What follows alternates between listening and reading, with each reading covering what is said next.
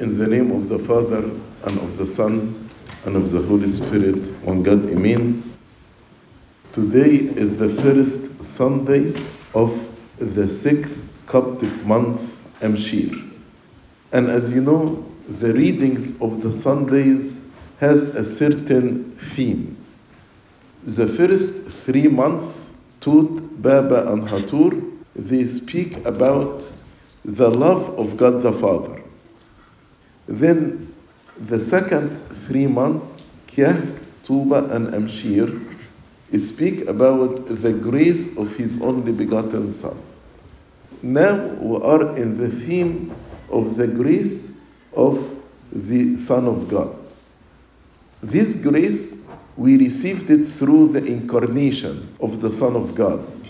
As we read in John chapter 1, the law was given by Moses, but grace and truth by Jesus Christ. That's why when we speak about the grace of the Son of God, first month in these 3 months, month of Kyah, we speak about the incarnation of the Son of God. And the month of Kyah, as you know, ends by the Feast of Nativity. Then this grace is communicated to us through the sacraments of the Church. Through the baptism, we become children of God, and we become new creation in Jesus Christ, and we put on Christ. That's why during the month of Tuba, the last month, the Church spoke to us about the baptism, sacrament of baptism, and the sacrament of confirmation. Especially we celebrate the Feast of Epiphany, which is the baptism of our Lord Jesus Christ on the month of Tuba. Then this month, Meshir, the last month in the second 3 months, in which we speak about the grace of His only begotten Son, the Church speaks to us about another sacrament, very essential for our salvation, which is the Eucharist, communion, and with communion comes confession also. And the reference to this sacrament, the main reference is John chapter 6. That's why 3 Sundays, the first and second and third Sunday of Meshir, the reading from John chapter 6. And if you want to study Eucharist, study John chapter 6. What are the themes of these 4 weeks of Meshir? Today, the first Sunday, the Church speaks to us the importance of laboring for the food that does not perish, but the food which endures to everlasting life. As you heard, but don't labor for the food which perishes, but for the food which endures to everlasting life. Mainly Eucharistia, mainly the communion. So the importance of receiving communion, the importance of partaking in communion regularly.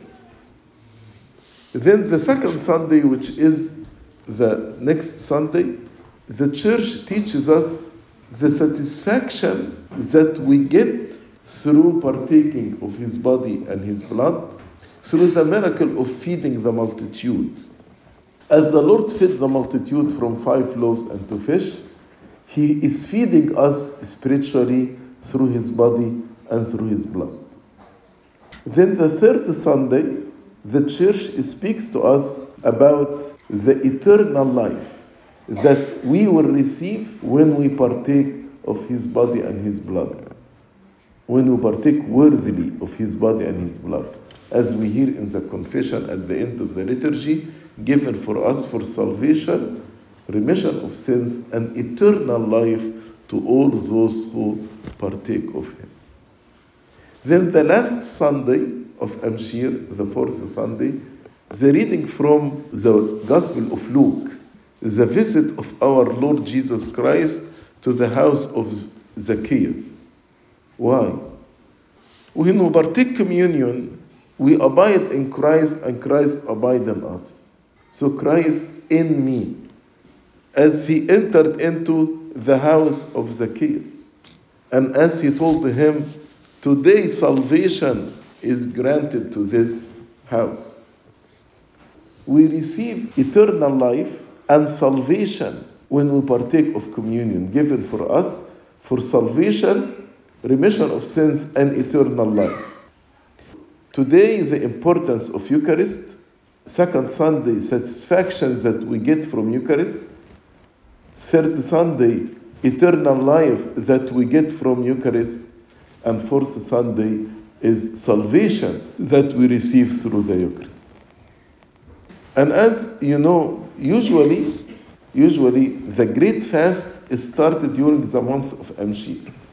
That's why once we start the Great Fast, we stop the reading from the annual or regular Qatamaras for the regular days of the year, and there are special reading for the Great Fast. But this year, because the Great Fast starts late on March 11, so this year is one of the very few years in which we will read the 4 Sundays of Meshir. This year is one of the very, very few years. It comes every so many years that we are able to read the 4 Sundays of Meshir, since the fast starts late on March 11. John chapter 6, as I told you, is an important chapter in the Eucharist. Let me give you a summary to understand the gospel of today. Because the gospel of today, when the people found the Lord Jesus Christ on the other side of the sea, they said to him, "Rabbi, when did you come here?" Jesus answered to them and said, "Most assuredly I say to you, you seek me not because you saw the signs, but because you ate of the loaves and were filled." What does this mean? What is the story behind it? So after the Lord told the multitude, what happened after this? They were hungry, and the Lord asked the disciples to give the multitude food to eat. And the Lord blessed 5 loaves and 2 fish. Everyone ate, and they were filled, and the remaining left over filled 12 baskets. So the people were very impressed. If the Lord Jesus Christ can feed 5,000 men other than women and children, if every man has wife and 2 children, only 2, we are speaking about 20,000. And at that time, any family, they had 5, 6, 10 children. There was a very, very huge number. So maybe 30,000, 40,000. So if the Lord was able to feed 30,000 by 5 loaves and 2 fish, then this is great for economy. People will not be worried. That's why the people decided to take the Lord Jesus Christ by force and make him a king, earthly king, as we read in John chapter 6. So the Lord, when they knew their plan, he went to the mountain to pray. During this time, the disciples took the boat and went to the other side of the sea. But Jesus did not go with them. And there was no other boats. There was only one boat that the disciples took, and they went to the other side. So the people assumed, since the Lord did not go in the boat with the disciple, then the Lord actually is staying on this side of the lake. He did not cross over. But as we read in John chapter 6, the Lord crossed over walking on the sea, and there was a storm. Then he calmed the storm, and almost they were arrived to the other side of the lake. So the Lord rode with them until they went to the other side. But the people could not comprehend that God can walk on the waters. The Lord Jesus Christ walked on the water. So in the morning, they start to look for the Lord Jesus Christ, to take him and appoint him as a king. And they did not find him. So they said, let us cross over to the other side of the sea to meet the disciples and to ask them, where is Jesus? And in the morning, some other boats came. So they took these boats and they crossed over. That's why on the following day, the second day of the miracle, of the feeding the multitude, when the people who were standing on the other side of the sea, where Jesus actually fed them, saw that there was no other boat there except that one which his disciples had entered, and that Jesus had not entered the boat with his disciples, but his disciples had gone away alone.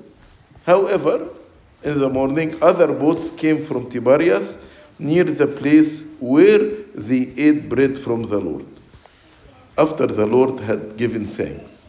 So when the people therefore saw that Jesus was not there nor his disciples, they also got into the boats that came in the morning and came to Capernaum seeking Jesus.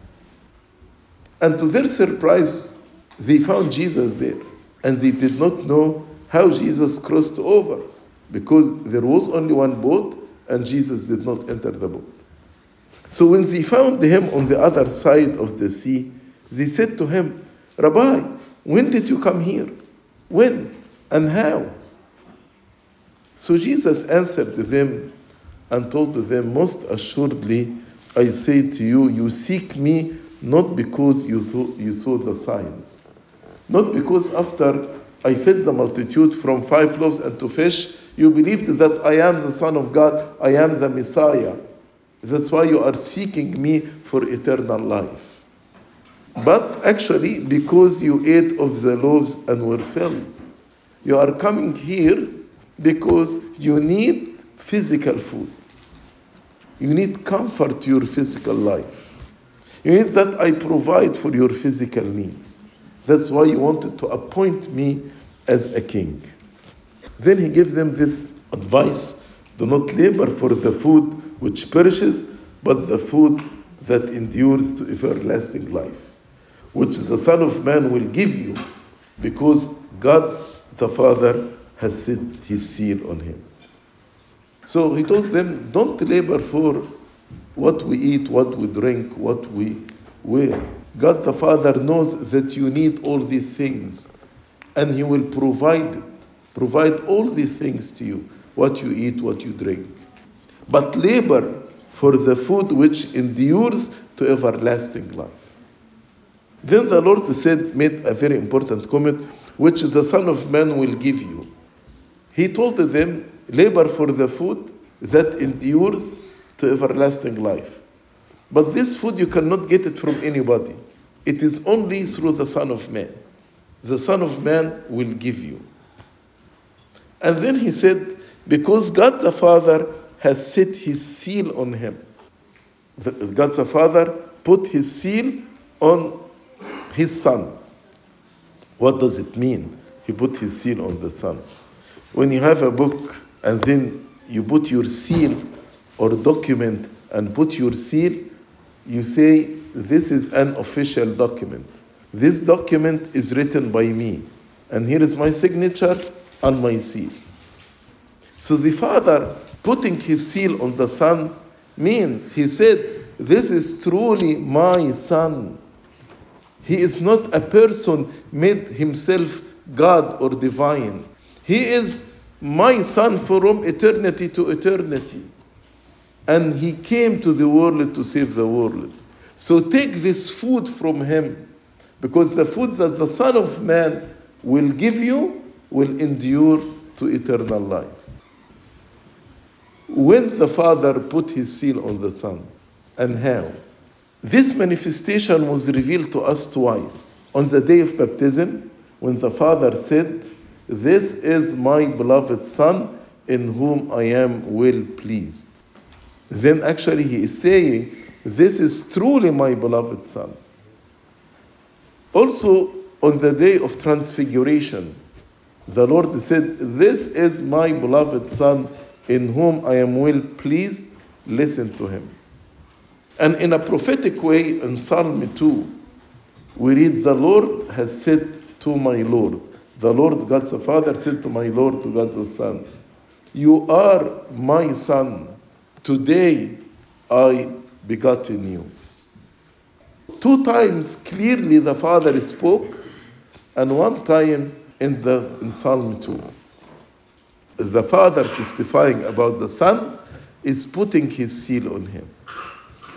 Then after the Lord said, labor for the food which endures to everlasting life, which the Son of Man will give you, they asked him, what is this food?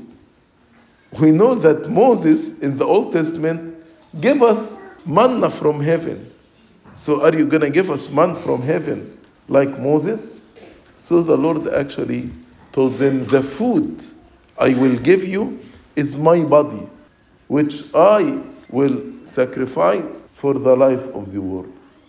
I am the food that came from heaven. I am the bread of life which came from heaven. And then a dispute started between Jesus and the multitude. They said, this man is out of his mind. How this man will give us his body? How his man will give us his blood? And the Lord repeated several times, my body is food indeed, my blood is drink indeed. Unless is a condition, unless you eat my body and drink my blood, you have no eternal life abiding in you.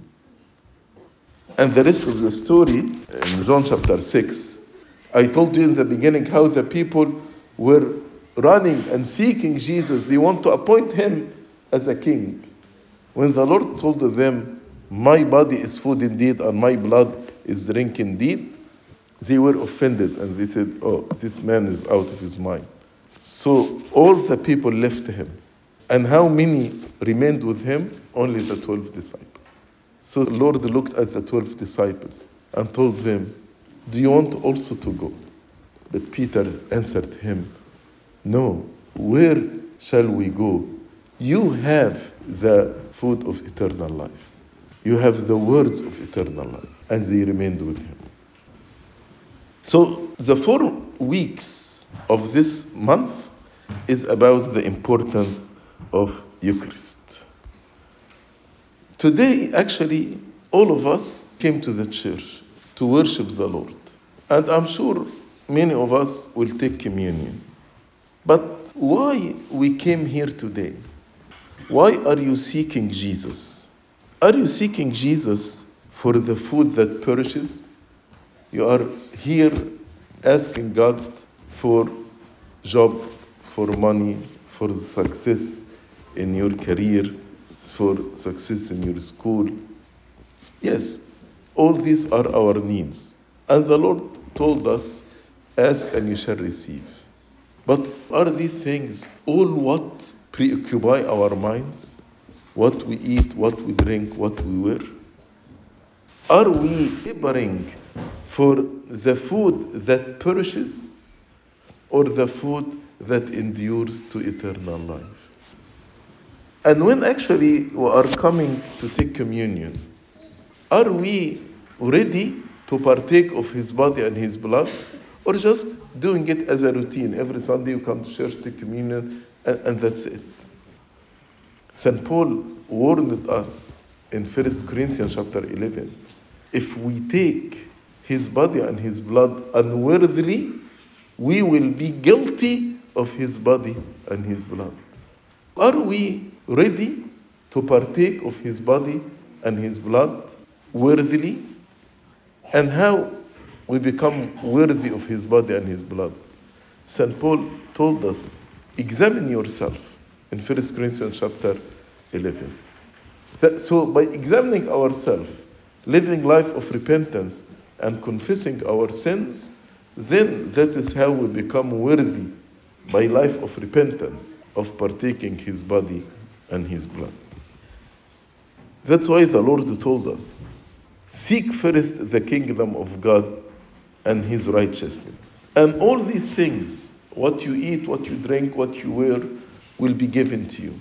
Because your heavenly Father knows that you need all these things. Are we seeking the kingdom of God and his righteousness first or not? If the Lord Jesus Christ appeared to you right now and he told you, ask one request from me, what would this be? What would this be? Is it going to be the kingdom of God and his righteousness? He told us, seek first the kingdom of God and his righteousness. So today, actually, the message of the gospel, the importance of seeking eternal life. And the road of eternal life is to be one with the Lord Jesus Christ through communion. But in order to partake of his body and his blood, we need to be ready, physically and spiritually. Spiritually, through life of repentance and through confession. Spiritually, also through prayer. The church prepares us for the Eucharist through prayers. Prayers start from the night before, from Saturday night. Vespers, midnight praises, morning praises, and then the liturgy. Unfortunately, many of us ignore most of these prayers, and they come just for the last 30 minutes. If you want to partake of the body and blood, one of the preparation, you prepare yourself through prayers. All these prayers that the church arranged from the night before to prepare your soul for this heavenly table, for this heavenly food, to be one with Christ. That's why on Sunday morning, we need to be very early in the church, from the beginning of the liturgy, and to listen to the readings, and to partake in all the prayers. Prayers will prepare my soul to be united with the Lord Jesus Christ. And physically, we become fasting, not eating or drinking, pure in body, to partake of his body and his blood. In today's liturgy, I want each one of us, and I am the first among you, to think about, are we laboring for the food that endures for eternal life? Are we seeking first the kingdom of God and his righteousness, or not? And second, how we prepare ourselves for communion and for Eucharist. Are we coming in the right attitude, in the right spirit, to partake of his body and his blood, or not?